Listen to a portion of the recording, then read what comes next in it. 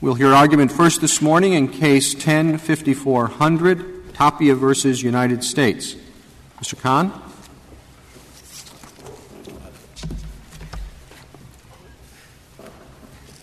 Mr. Chief Justice, and may it please the Court, when it instructed courts to recognize that imprisonment is not an appropriate means of promoting correction and rehabilitation, Congress intended to end the practice of sending defendants to prison so that they might get treatment. The commands of 3582 are clear on this point. Do not imprison and do not lengthen prison sentences for the purposes of rehabilitation. This plain meaning is confirmed by the structure of the statute.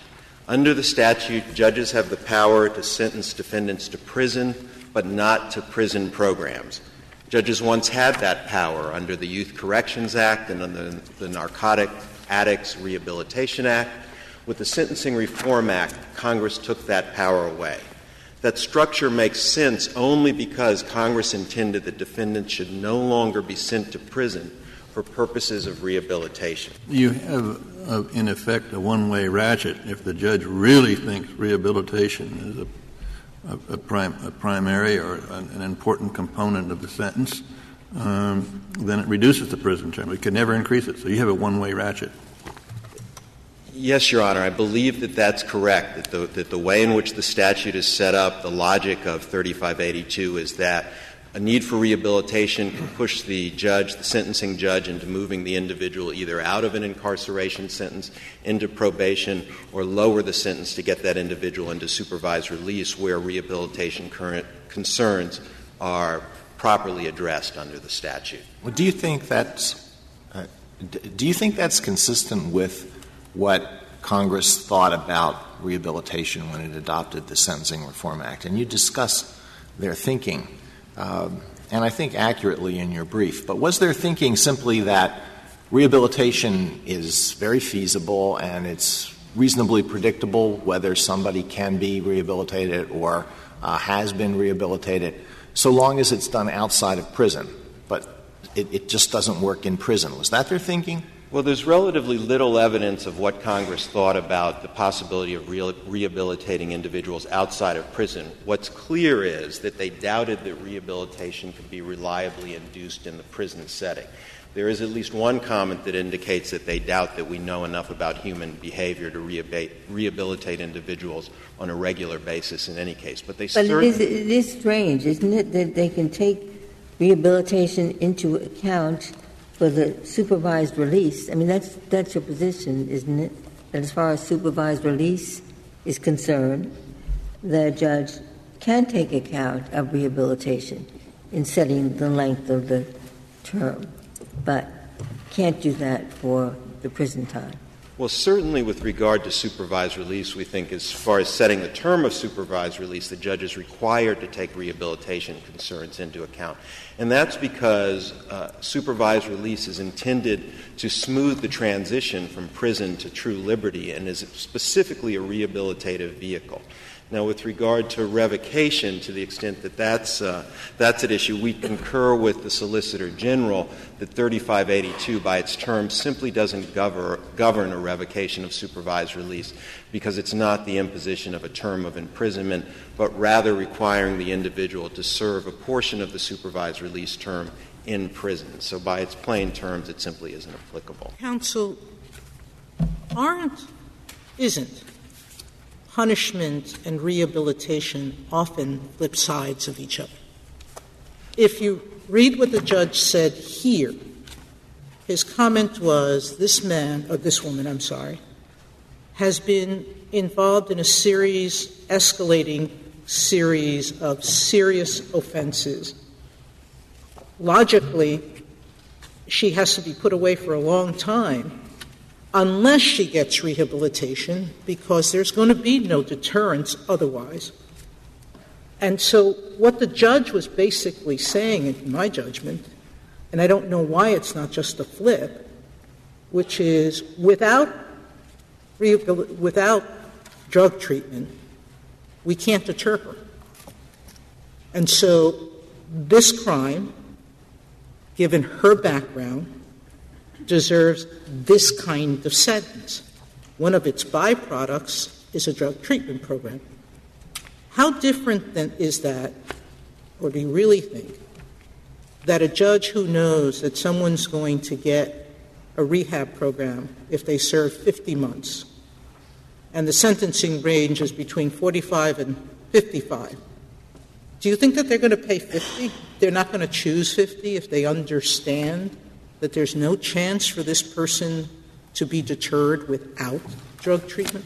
The problem is the judge has no ability to ensure that the individual gets that treatment if they're sent to prison. Your client didn't get it, did she? She did not get that treatment, in fact, and she's passed. Well, if he gave her extra years in order to get that treatment, he just gave her extra years without the treatment, as it turned out. Yes, and I don't think Well, wait a minute. That's the whole point. Because what the judge said was, if she doesn't get treatment, she needs to be in jail a long time because her crime was serious, because she's just going to continue committing crimes. There's a chance, if she gets it, that she won't. But without it, for sure, she's not. And this is the just punishment she deserves, this amount of years. That's how I read the transcript. Well, Justice, I would disagree with that characterization of Judge Moskowitz's comments, and I'd point specifically to the joint appendix, really at pages 25 through 28, and particularly at pages 27 through 29, where he very specifically says not that he's imposing this time for punishment purposes, but really to get her into the drug program. He says, I'm going to impose a 51-month sentence, 46 months, plus 5 months for the bail jump, and one of the factors that affects this is the need to provide treatment. In other words, so she is in long enough to get the 500-hour drug program. And then again, when he actually imposes sentence, he says, the judge says, I think a sentence — I'm sorry. Well, he says the court strongly recommends that she participate in the 500-hour drug program. But you're ignoring his lengthy discussion talking about she was really going down the wrong road here. I understand her troubled past. She gets involved in alien smuggling, which is very serious. He is talking at length about the seriousness of the crime. So what I'm asking you is, if what we see is a judge who's talking about a flipped situation, i.e., you need to punish strongly because the crimes are serious, and an added benefit is rehabilitation, why does that violate 3582? What about 3582, in using the word recognizing, stops a judge from saying, without something, there's going to be no deterrence? Well, there's nothing that stops a sentencing judge from saying, I think that incapacitation, retribution, deterrence justify a sentence of X, and in addition, you'll receive rehabilitative resources while you're inside. Make best use of them. There's nothing that stops a judge from urging a defendant to, in fact, make better of herself while she's in prison or outside. So you're talking only about when rehabilitation is the primary purpose? So the issue here is, what was the judge's primary purpose? No. Whenever the judge lengthens a sentence or imposes a sentence of imprisonment that judge otherwise would not have imposed, that is a violation of 3580. So now we want some talismanic words where the judge says what I said? This crime is so serious that the sentence should be X amount, and now talismanically I'll say rehab is just a side effect. The sentence is motivated completely by punishment. I think a fair reading of Judge Moskowitz's statements at the sentencing was that, in fact, he was lengthening the sentence for purposes of rehabilitation, to make sure that How do we know that when the government — didn't the government ask for 63 months? The government did ask for 63 months. We requested 36 months. We don't know. So the judge came up with something in between those two. He did indeed. I believe that that these particular issues are appropriately addressed on plain error review in the circuit court first. I don't think they're essential to the legal question that's before this court. The judge did say, didn't he? This is on page 27 of the joint appendix. The sentence has to be sufficient to provide needed correctional treatment. And here I think the needed correctional treatment is the 500-hour drug program. It couldn't be clearer that he's computing the length of the sentence on the basis of what correctional treatment will be received. It has to be sufficient to provide needed correctional treatment. Indeed, he did, and I believe that he was taking into account his own knowledge of the prison system and what it would require to allow Ms. Tapia to participate in the 500-hour program. What if, putting aside the particular statement here, what if a judge says, I appreciate that one purpose of punishment is deterrence, that's what's going to guide me, and I think you will not be deterred if I only sentence you for 2 years. But I think if you have to go away for 3 years, you will appreciate that what you've done is wrong and you won't do it again. Is that for rehabilitation, that extra year, or is it for punishment? I believe that's for punishment and deterrence, and I don't believe that's an improper purpose. Well, maybe what is the difference between deterrence and rehabilitation? The person doesn't commit any crimes anymore, but wishes she could, or what? And while she's rehabilitated, she doesn't want to. It seems to me it's a very artificial distinction. Well, I don't think it is, because I think we can look at the purposes Congress had in mind when it enacted the statute, and in particular the system it had in mind, the system it intended to overturn when it enacted the statute. As I mentioned before, one of the statements, a prominent statement in the Senate report that comes up again and again, is Congress doubted that rehabilitation could be reliably induced in the prison setting. The system that was being overturned was one of coercive rehabilitation, in which individuals were sent to prison and prison sentences were tied to their completion of these programs. And so for that reason, I think when you look at a sentence that's employed specifically to get somebody into treatment, it is exactly within the prescription Congress intended. If there are no questions at this time, I'd ask to reserve the rest of my time. Thank you, Mr. Kahn.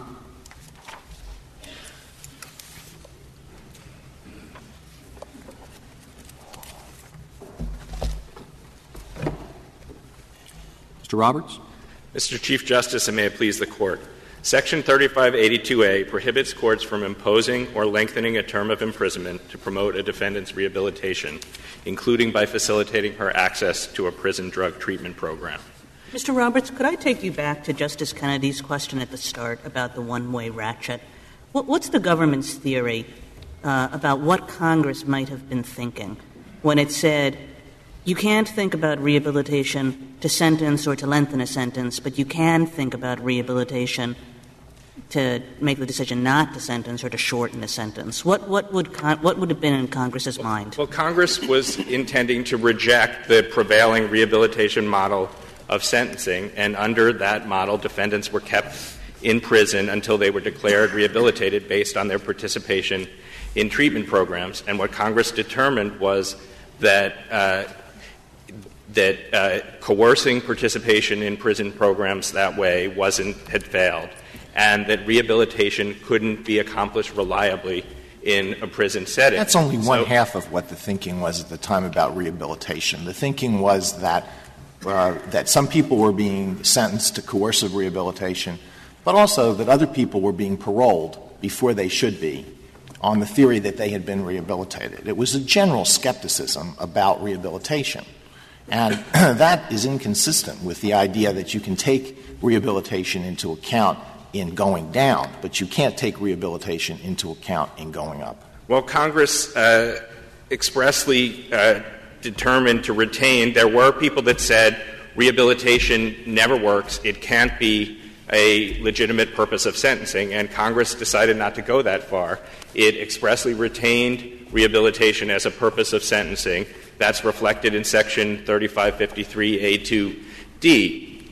But what Congress determined was that because you couldn't reliably induce it in prison, it wasn't appropriate to deprive defendants of their liberty, expend the resources on keeping them in prison for that purpose. But that rehabilitation remained a possibility, that other forms of sentencing were appropriate ways to attempt to achieve rehabilitation. And that's why Congress expressly provided that in imposing a sentence of probation, the court can require a defendant to participate in particular treatment programs. Yeah, but that's different from saying that a lower sentence can be imposed on the theory that with rehabilitation outside of prison, the lengthier sentence isn't needed. Would you agree that when the guidelines were mandatory, a judge could not sentence to additional time, certainly not additional time outside the guideline range for the purpose of rehabilitation, but the judge also generally could not depart below the guideline range on the theory that this defendant had led a life of crime because the defendant lacked vocational skills or the defendant was dependent on drugs or alcohol. And with treatment outside of incarceration, those problems which had led to the criminality could be alleviated. Well, I think it would depend whether that was an aggravating or, mitigating circumstance that the guidelines hadn't adequately taken into account. But I don't think that Congress was trying to prevent a court from selecting another sentencing option, such as probation, in lieu of imprisonment, because the court determined that the primary purpose of the sentence should be rehabilitation, or to shorten the sentence to speed the defendant from imprisonment to supervised release, where the court could guarantee that the defendant would participate in programs. On the other hand, if it was very important, if there were important purposes of protecting the public, deterring the defendant from committing other crimes, deterring generally, then the court was supposed to sentence the defendant to prison in accordance with that, even if the defendant also needed rehabilitation. Suppose the case in which the judge is going to sentence to 2 years no matter, but there is a 2-year rehabilitation program, and the the prisoner is receiving that. Would you say that at that point the prisoner is receiving an imprisonment term and rehabilitation? Well, the prisoner is receiving an imprisonment term. Hypothetical, the term isn't affected by the program, but the judge recommends the program and the prisoner is receiving it. Would you agree that the prisoner is then receiving both an imprisonment term and rehabilitation? I think the prisoner is receiving rehabilitative services, in prison, yes. All right. So then we can use those two goals of sentencing in the conjunctive. Well, and you can have imprisonment and rehabilitation at the same time. Congress intended that even if a defendant needed rehabilitation, if the other goals of sentencing, such as deterrence and protecting the public, justified a term of imprisonment, that the court should impose a term of imprisonment. So Congress — I'm just talking about a matter of diction.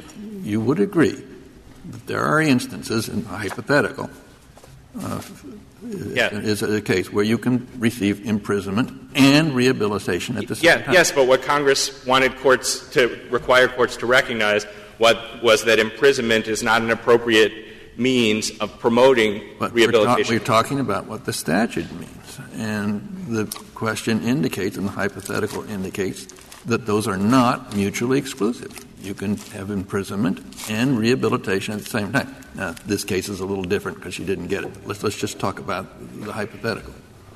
I agree that there can be rehabilitative programs in prison, but what Congress was trying to preclude was imposing imprisonment for the purpose of providing those programs or lengthening the imprisonment term for that purpose. Prisons have multiple treatment programs. Yes. Vocational treatment. Are you relying at all on the fact that in the supervised release term, the judge can say, this man or this woman needs rehabilitation and I want this program for her. But in the prison setting, this judge, as the colloquy with Justice Scalia showed, this judge wanted her to be in the program, but she never got into it because the judge has no control. Exactly, Your Honor. Under the SRA, judges have no authority to place prisoners in place defendants in prison treatment programs or to require their participation in those programs. And petitioner, in fact, did not participate in the drug treatment program on which the sentencing court relied in setting her imprisonment term. What if the judge sentences people who commit robbery with assault typically to 1 year? He can do it 1 to 2 years. He gives them 1 year. Except whenever the pre-sentencing report says the person has a drug problem and there's a 1.5-year drug program in the prison, he sentences those people to 1.5 years. Regular. But each time he says, I recognize rehabilitation is not a permitted factor. I can sentence this person to 1 to 2. I'm going to pick 1.5. Right. Is that a problem, or does it always just depend on what the judge says? I think generally you take the district court at the court's word for what the purposes of the sentence are, and the sentence has to be justified by the reasons that the district court gives in sentencing. I think you'd say it was wrong for the district court to do that. If the judge, but whether it can be established on appeal that it was wrong is another matter. Yes, I mean I don't know if we. I mean, if the question is we know it's wrong to do what? We're inside the district court's head, and the district court is actually not recognizing that rehabilitation is an appropriate means of promoting that imprisonment is an appropriate means of promoting rehabilitation, but is in fact doing that, but being disingenuous about the court's reasons, then the court is violating the statute, but we're not going to know Does that. the defendant have the right to raise arguments and inquire into that in every case? Say that, well, he did say this was just to punish me, but here is a list of 10 cases where I think it's like my case, and those people got less. I think that it's going to be hard for the defendant to obtain reversal of a conviction under those circumstances. Well, I think it's going to be hard for the government to defend a sentence under those circumstances. Well, I think, as I said, that the words that the court is required to give its reasons for imposing sentence. We presume that district courts honestly give their reasons for imposing the sentence, and that if the court is indeed lengthening the term of imprisonment because the court wants the defendant to be in a program, that the court will say that's what they're doing, just as Judge Moskowitz did here. And once this court makes clear that imprisonment is not an appropriate means of promoting rehabilitation, therefore courts cannot impose or lengthen a term of imprisonment to serve that purpose. Sentencing courts will follow that. Counsel, suppose the judge says, I'm going to sentence you to 12 months. Now, there is a particular facility where there's a drug treatment program that you could really benefit from, and you'd be a safer citizen. But I'm not going to mix up imprisonment and rehabilitation. I'm not even going to make that recommendation. I'm not going to consider all I'm interested in is imprisonment. Is that an abuse of discretion? The failure to consider the factors that Congress set forth, including rehabilitation? No, I think that what the court has to do is consider all of the factors, incling rehabilitative purposes. No, he said, I'm not going to consider that. He's not considered rehabilitation at all in imposing sentence. Then, yes, that would be a procedural error to fail to consider it at all. So then he must consider rehabilitation in the context of imprisonment. Yes, we don't think that the statute precludes considering rehabilitation in the context of imprisonment. What it precludes is imposing or lengthening the term. I don't understand what you're saying. It seems to me what the statute requires is that he consider rehabilitation in imposing the sentence, yes. Right? Not in imposing imprisonment. It does require it in the sentence. So he can consider rehabilitation in deciding what this person will be required to do in a probated term, but not in how long he's going to stay in prison before he gets Yes, but the court can also consider rehabilitation to choose a sentence of probation rather than a sentence of imprisonment. Suppose a judge thinks that a defendant would benefit from a type of a vocational or educational training that may be available in prison, but that is not available on the outside in the particular community where this defendant resides. What would the judge do then? I think the court can still require that as a condition of supervised release if the judge thinks that that's, or as probation, if the judge thinks that that's a really critical provision to have, and the judge can require the defendant to reside in the appropriate place. What if it's not available in the community on the outside? Well, then the judge would have to decide whether having the defendant in a different location than the defendant ordinarily would be is worth providing that program. I don't know that there are such specialized programs that those things can't be accommodated as a general matter in most communities. Well, that wouldn't affect the length of the sentence. Are you talking about saying, can the judge prescribe that he be incarcerated in a particular facility? The judge cannot prescribe that he be incarcerated in a particular facility. The judge can make a recommendation for a particular facility. But the judge can require participation in a particular program on supervised release and residing in a particular area on supervised release or on probation. So a judge can, if the judge thinks it's important enough, address that situation if it would arise. Counsel, can a judge who believes a defendant is dangerous to the public and thinks that danger can't be abated without a drug treatment program, could the judge nevertheless under 3553A2C say, because of the danger to the public, I'm going to lengthen the sentence? Yes. And in the hopes that a drug rehabilitation program will be available, I don't care if it is or it's not, this person's dangerous to the community otherwise. I think the judge can say that this person needs to be in prison for this amount of time to protect the public. So what's different than what the judge did here, where he talked about explicitly on page 26, it has to deter, the sentence has to deter criminal conduct by others, and it has to protect the public from further crimes of the defendant. And the sentence, that's a big factor here, given her failure to appear and what she did out on bail.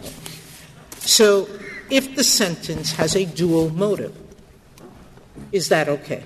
That I is know a that violation. there's an issue about whether this transcript can be read as a dual motive or not. Right. But my question is a dual motive sentence permissible?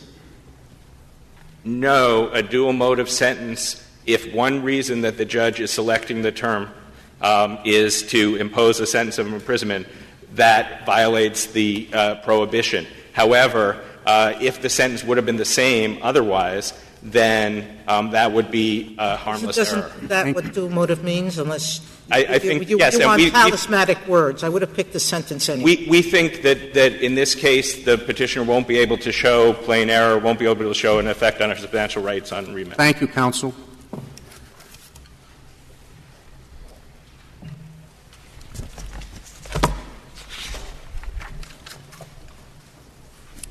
Mr. Bibas. Thank you. Mr. Chief Justice, and may it please the Court, sentencing judges may consider needed correctional treatments in deciding both whether to imprison and for how long. The Sentencing Reform Act rejected the rehabilitation model's unstructured sentencing procedures designed to confine every inmate indefinitely until a parole board found he had reformed himself. It did not, however, forbid treatment programs targeting specific defendants' pathologies, such as the drug treatment at issue here. The Act rejected one means of promoting rehabilitation that was bound up with indeterminate sentencing, not rehabilitation itself. I could follow your argument much better if the judge could say there's a specialized program and I am making that a term of your incarceration. The disturbing factor about your argument is the judge can only recommend. The judge has no way of making sure that this person will be in prison longer and get the treatment the judge wants. The judge can't control where the person will serve her sentence and what treatment will be available to her. Your Honor, I don't believe that's a large concern for several reasons. The first is this residential drug abuse program, RDAP, is given to 93% of eligible defendants. The only reason petitioner did not get it is because she affirmatively refused, said she was not interested. The second point I would make is that if we look at the legislative history, the petitioner and the government's reply brief say, well, this act stripped judges of the power to do this. The Senate report makes clear this was a simple administrative simplification designed to make it clear that the Bureau of Prisons ultimately controlled all of these things, but that at the same time it was supposed to listen seriously to judges' recommendations. Wasn't there something in addition? You responded that she said, I'd rather not. But wasn't there something about placing her in the same facility as another inmate? Wasn't that involved? There were two distinct issues here. One was putting her in the particular prison that was named was not possible because she needed to be separated from another inmate. The other is whether she could be put in a facility that had one of these programs. About half of prisons, federal prisons, do, and the reason she didn't get that was because she refused. She said she wasn't interested. I don't know why you consider that solves your case, that makes everything okay. She refused it. She would not have been able to refuse it had it been made a condition of her supervised release. You either take the program or you go back to jail. I mean, that's why is that an insignificant difference? The fact is the judge has no control over whether this person gets the rehabilitation that was supposedly the purpose of the extended prison term. A couple of makes no sense. I just note, Your Honor, first of all, the statute requires judges to make predictions about deterrence. That is a forward-looking matter. The fact that a judge must predict the future calls for appropriate skepticism and a statement of reasons in appellate review. It does not mean that a judge may not consider deterrence because it's a speculative possibility. You're not responding to my point. You're making a different point. I'm saying that it does not help your case that the reason she did not get the rehabilitative treatment that this judge wanted her to get was that she simply refused it. Why does that help your case? She couldn't have refused it if, as the other side says, had to be the case, he had imposed this rehabilitative measure as a portion of supervised release. Then she would have had to take it. Your Honor is correct that there is a contingency involved here, but the contingency involved is no greater than the contingency involved in other sentencing decisions judges must make. And that isn't a reason for skepticism. It doesn't imply that the Act meant to disable judges from doing this. Mr. Bibas, I have to say I don't really understand the whole premise of your argument. You're basically saying the judge cannot consider rehabilitation, but the judge can consider educational programs, vocational programs, treatment programs, and so forth. I think most people would think that all of those things are rehabilitation, that there's nothing left over when you say that the judge can consider all of those things. Your Honor, I don't believe you phrased correctly. Our point is not that judges can't consider rehabilitation.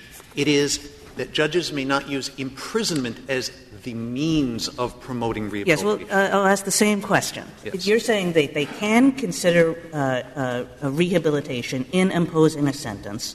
They cannot consider rehabilitation in imposing a sentence, but they can consider all these programs in imposing a sentence. And I'm saying, what's the difference between all these programs and rehabilitation? Once you say they can consider all these programs, what's left over that they can't consider? Your Honor, I think the answer is clearest if we look at the statutory text. It's in Petitioner's brief, the blue brief at Appendix 2 and Appendix 3. The contrast becomes clearest if we look at 3553A2D. There are 4 central purposes of punishment that judges must consider. And D is not everything that was ever considered rehabilitation.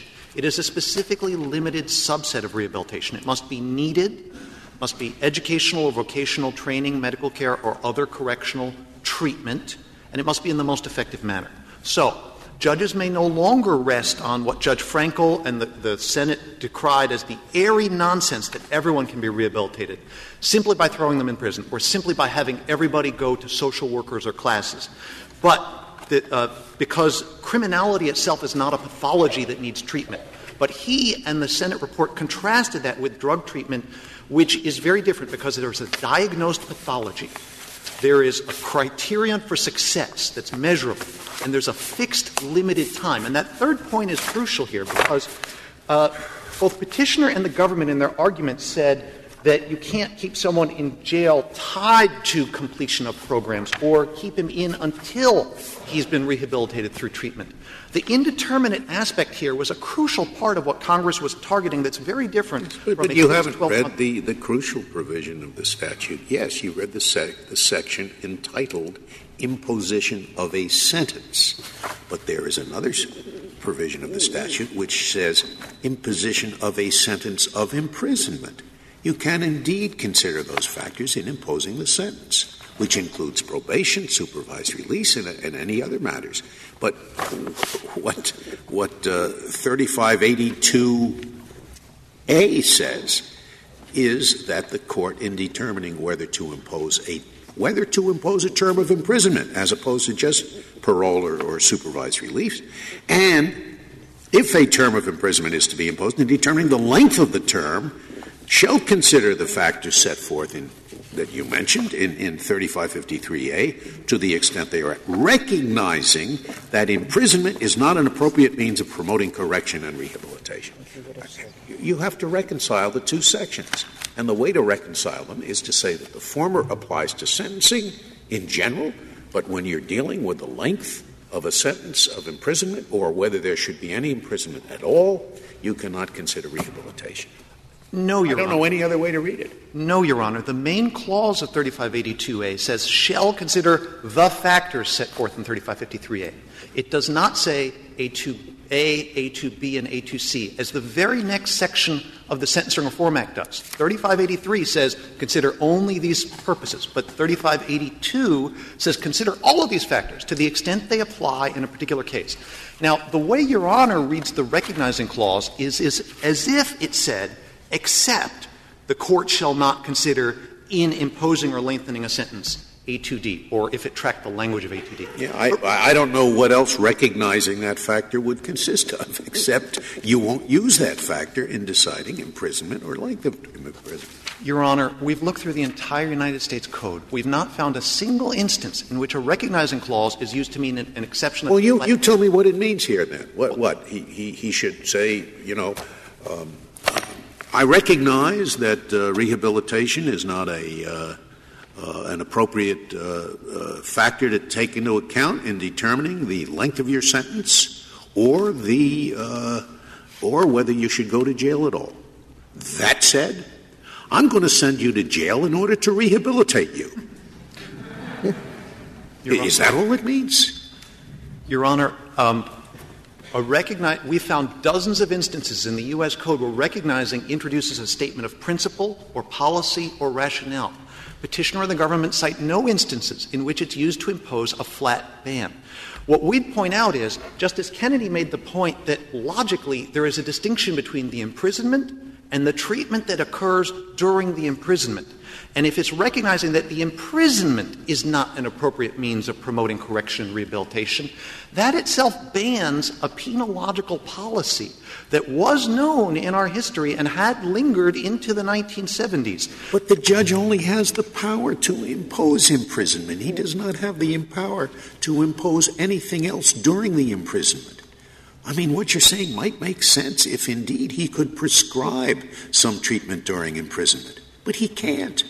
There are prisoners. And why can't he, by the way? Why has he been prevented from doing that, although he's allowed to do it during supervised release? Does that make any sense if indeed, as you say, he can take that into account in imprisonment?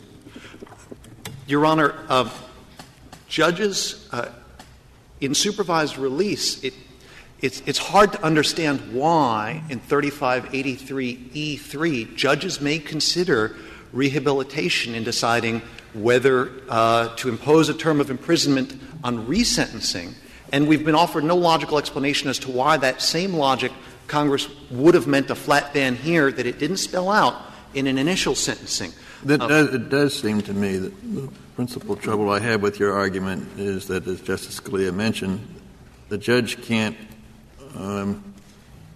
be certain that the treatment will be provided. And in an answer to an earlier question, you said, well, 90% of the time, the judge's recommendation is follow the program is offered.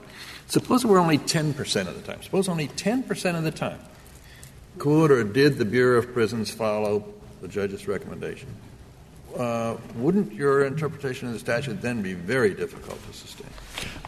Justice Kennedy, while I agree that the reliability of the prediction is an important factor, I think this is dealt with through the ordinary appellate review that this Court has fleshed out in Rita, Gall, and Kimbrough. If there's 93% likelihood predictability here, then the judge can give it a fair amount of weight, as the judge can give a fair amount of weight to deterrence calculations. If it's highly unpredictable, then the judge shouldn't be putting very much weight on that at all. And I would point out particularly that if we look at those appellate review cases, it's very relevant that the judge here imposed a sentence within the range. As Justice Sotomayor pointed out, there are multiple explanations going on here. The judge arrives at a sentence within the range. It's hard to tell here that it's even a but-for cause versus just a hope. The thicket of issues that petitioners and the government's reading forces appellate courts into in disentangling sentences that are otherwise reasonable, that are within the range, that could have been justified any number of ways, counsels against requiring us to say one factor is categorically forbidden. In the Sentencing Reform Act. Well, Mr. Bibas, just practically speaking, what does this clause instruct a court not to do in your view? It instructs a court to bear in mind that simply locking someone in a cell away from his criminal associates, away from his pattern of life, is not itself going to reform him. We've been down that road. Who thought that? This was 1984. When people talked about rehabilitation, they were talking about drug programs. They were talking about education programs. They were talking about vocation programs. They were not talking about some idea that had passed away long since, that just locking you in a cell was going to rehabilitate you. A couple of responses that I think show that to be incorrect. The first of these is most of the references in the Senate report are to just generic, open-ended education, vocation, and counseling. We see maybe one reference to alcohol and drug treatment in there. The second of these is that idea of isolation, though it had diminished, was still alive. In the 1970s, there was a widely cited manual for judges, the Guides for Sentencing in 1974, that said that confinement, quote, may be necessary to break criminal associations and in time to modify antisocial attitudes and tendencies. My third point is this is not just about the substantive idea of rehabilitating. The government and petitioner point out that there was a rehabilitation model, a procedural approach here that was bound up with that history of the penitentiary. And the approach was that in the Senate report, the rehabilitation model ties prison release dates to successful completion of programs. We don't have open-ended, unpredictable sentences anymore. The Sentencing Reform Act in multiple ways gets rid of that unpredictability. But wouldn't your proposal lead to unevenness in sentencing? If you're right, then this choice of extending a term to accommodate a drug program, that could be if the judge would have the option. I think nearly half of the people who are incarcerated have a drug addiction. So one judge might say, yeah, I'm not going to let that person out till they should at least have a chance to get into this program. And another is going to say, I can't control that. I'm not going to subject. You would be introducing back just what the framers of the Reform Act were trying to get away from. That is, this swings from one judge to another, and you're dealing with almost half the prison population. A couple of points. One is, statistically, I think the number is lower than you say. The RDAP program here requires 12 months before admission having a provable addiction or abuse. So it's about 35% of inmates. But granted that issue, that's why the Sentencing Reform Act requires statements of reasons subject to appellate review. If judges are varying widely, this Court's case law in Rita, Gall, and Kimbrough allows appellate courts to harmonize what they're doing. If this judge had added 5 years to her sentence, this would be a different case. Judge Frankel and others were concerned about sentences exceeding 5 years, open-ended, airy hopes that everyone will be cured of criminality. We're talking about a sentence within the range. A sentence that if a few lines of the transcript had been whited out, we wouldn't be here. A judge could have reached the same sentence on a lot of different grounds. And are we going to tell judges, you can consider other things openly, but if you muse about this ground, you can't offer a thoughtful reasoned justification per se automatic reversal. There are only a couple of places in the Sentencing Reform Act that have categorical bans, and they don't read the way this one does. The very next section in the Act, 3583C, says in considering a supervised release sentence, a judge shall consider the factors in 3553A1, A2B, A2C, and A2D. It skips over retribution explicitly where Congress meant to omit it. The other place in the Act where Congress explicitly banned a factor was in 28 U.S.C. 994D. The Commission, the Sentencing Commission, not a judge, shall ensure that the guidelines are entirely neutral with respect to race, sex, creed, national origin, and socioeconomic status. When Congress meant to ban something, even within the range, it spoke much more clearly. What it did usually was it gave some guidance to the Sentencing Commission. And Section 994 has a number of places where the Commission shall do this, the Commission shall ensure that this is generally inappropriate or inappropriate, but it left a range. And it simultaneously said judges should individualize sentences within that range. 991B1B says there are factors not adequately taken into account in the guidelines that can lead to aggravating or mitigating, and judges can also adjust sentences to individualize them within the range. Can you articulate an interpretation of this provision that would guide appellate review? If rehabilitation can always be a factor, then when and how does a court of appeals determine whether a judge has abused his or her discretion? You said 5 years. If the guideline range presumably is 24 months and the judge adds 5 years. But how do you define that? The simple answer is if the judge is imposing the sentence because of rehabilitation, they can't do that. Is that what you're arguing, or are you arguing they can do it except within a range? I'm not quite sure I understand how far you're going. I understand, Justice Sotomayor. Our primary argument is that 3582's recognizing clause isn't about this at all. This is dealt with by 3553A2D. What is it that's needed correctional treatment? And if it fits within A2D, ordinary appellate review. If the Court is not comfortable with that and thinks that there ought to be more discouragement, we do have a fallback argument that says that the Senate report talks about discouraging using this as the sole basis, right? But that if it's one of several factors, if it appears to be given a proper balanced weight, then there's no need to be so suspicious of it. And indeed, when we look at the case law in the circuits, and we've surveyed the most recent 150 or so cases on rehabilitation in the courts, we see very rarely — first of all, we haven't found any cases where judges are putting someone into prison versus out based solely on this. We find only a couple of cases where judges appear to be lengthening a sentence solely because of a desire to put someone into drug treatment. Usually what's happening is something like what happened here. The judge is balancing 3 or 4 factors. It's in the mix. The judge might well have gotten to the same result anyway. Are we going to forbid courts to have that kind of reasoned, open review subject to appellate review in order to ban something that isn't banned in the way that 994 bans race and sex or 3583 bans retribution?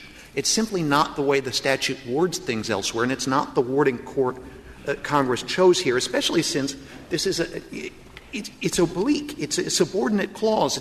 It's hidden. It's not at all clear in undercutting the main clause of 3582 in saying shall consider all of the factors of punishment here to the extent that they apply in an individual case. I still find it hard, if I were going to write the opinion to rule for your position, to ignore the 90%, 10% hypothetical problem I have. To say, well, now 90% of the time the judge's rules are going to be followed, the judge's recommendations are going to be followed. That's an odd way to support the interpretation of the statute that we have to adopt in order to rule in your favor. Because, as I say, suppose that his recommendation were followed only 10% of the time. Justice Kennedy, first of all, there are programs out there for which the judge's recommendation is a prerequisite. And 100% of the people who get into the program are ones whom the judge recommended. There are some drug education programs, I believe a mental health or sex offender program, where there's a link between those two. It's just this particular program that we're talking about. The second point is, as I said, one of the explicit purposes of sentencing is deterrence. A judge can never guarantee that he's going to deter a particular offender from committing a crime in the future. The judge has to make an educated prediction with the help of the probation or pretrial services officer's report. And that's subject to appellate review. But the fact of a prediction, the fact of uncertainty about whether someone will be deterred or not, doesn't disable the judge from weighing that prediction. If it is as you say, why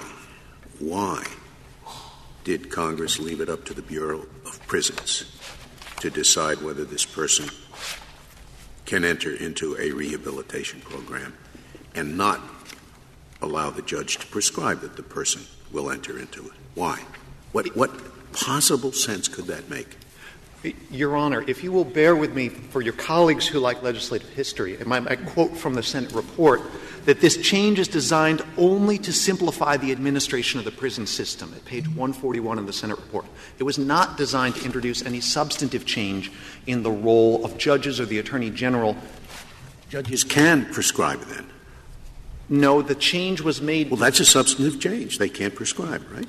But it was not intended to affect the authority of the Bureau of Prisons or the judge in their roles and input. It's just that I don't understand what you're saying. Was it not a change that the judge could not prescribe a certain program for the prisoner? It was a change. Yes, it was a change. Why? Why would they have made that change if the statute reads the way you say? What sense does it make to still allow the judge to take this into account, but affirmatively deprive him of the power to do what he wanted to do? Your Honor, I believe that there were some legal issues that were coming up in litigation over prison conditions and sentencing in the years leading up to this Act, where there was unclarity as to whether the Attorney General or the judge of the Bureau of Prisons, whose decision ultimately was being challenged in this litigation. And the Act made that change, but it was designed only to simplify the administration. It was not meant to say that judges, therefore, are cut out of the process. And unfortunately, that's all that we know about that provision. Well, the Senate report says that the provisions we've been talking about make clear a defendant should not be sent to prison only because the prison has a program that might be good for him. Drug dependence, in the committee's view, generally should not play a role in the decision whether or not to incarcerate the offender. Now, was there something that conflicts with that?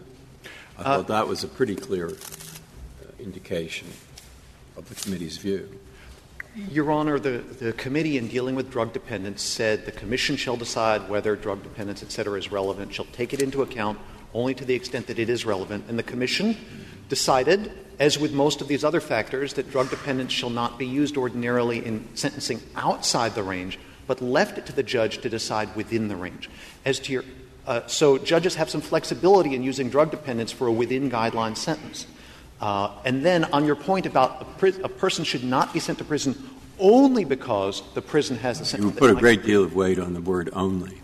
I guess it's of a dual motive. We don't really know what would have happened in the absence of one of the motives.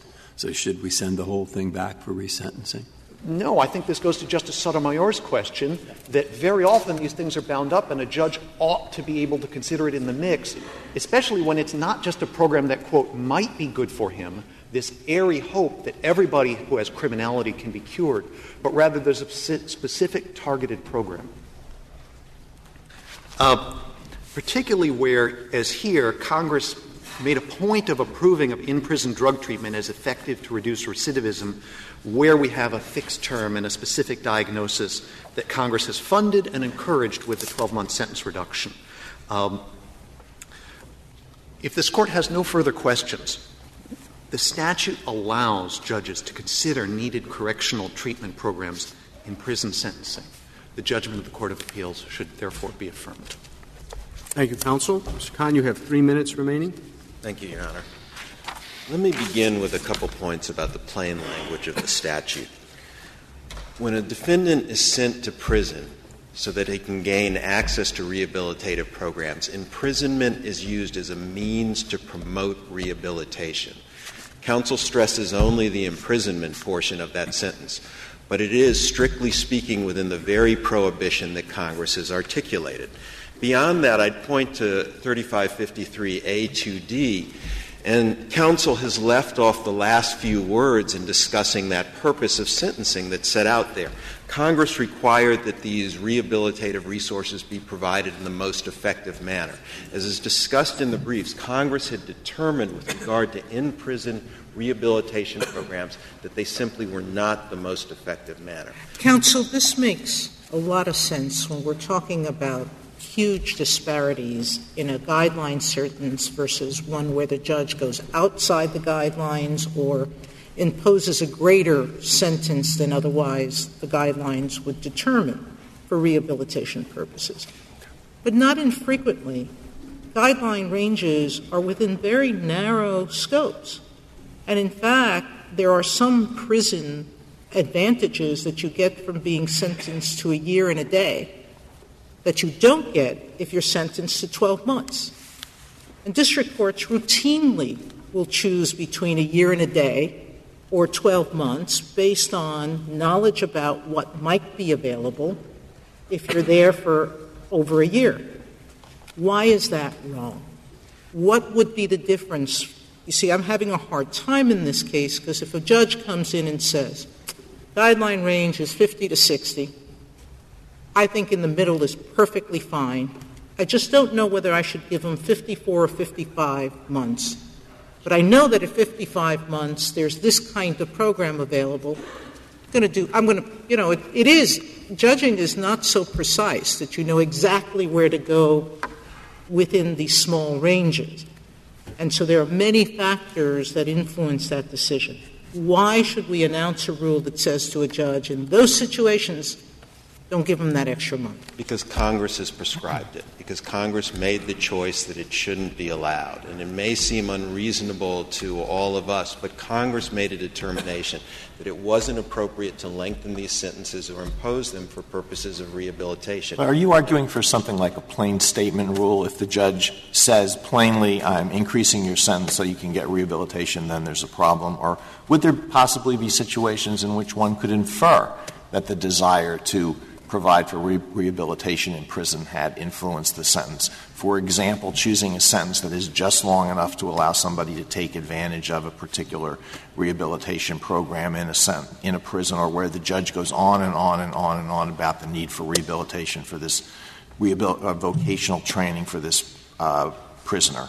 It's possible, but I think that this Court can trust sentencing judges to follow its mandate. And if this Court says you're not to increase sentences for purposes of getting people into rehabilitative programs, and you should state why you're putting people into prison, that we can count on those reasons to be honestly and truthfully given. Thank you, counsel. Mr. Beavis, you were appointed by this Court to brief and argue the case. You have ably carried out that responsibility, for which the Court is grateful. The case is submitted.